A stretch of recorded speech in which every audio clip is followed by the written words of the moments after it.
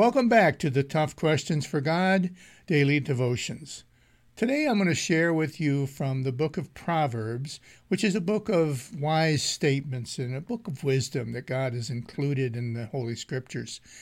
And chapter 3, starting with verse 5, this is what it says. It says, "Trust in the Lord with all of your heart." And I want this to solidify in each one of our hearts today. Remember, it doesn't make any difference. God doesn't put any parameters on this. He says, regardless of where you are in life, trust in the Lord with all of your heart. And do not lean on your own understanding. There's where we mess up many times.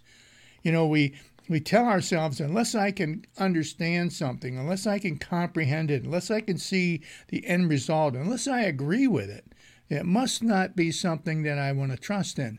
Well, God's Word tells us here, number one, trust in the Lord with all of your heart, and don't worry about what your own understanding tells you.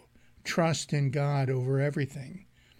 And it continues, it says, in all of your ways acknowledge Him, live for Him openly and freely, and He will make straight your paths. What is He saying?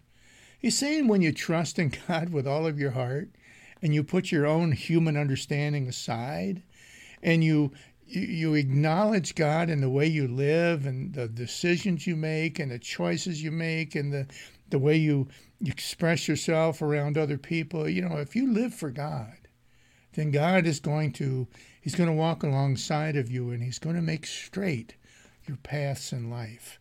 Doesn't mean you won't have trouble. That's a fact of life. Jesus has told us that. But He also said that don't worry about it because I've overcome the world. And remember, this life that we're in right now, this is not our final destination. This is kind of like the bus stop where we make the choice of which way we're going to go, toward God or away from God. Friends, thanks. God bless. Please share this with somebody new here today and do it right now. Thanks, and God bless, and I'll see you tomorrow.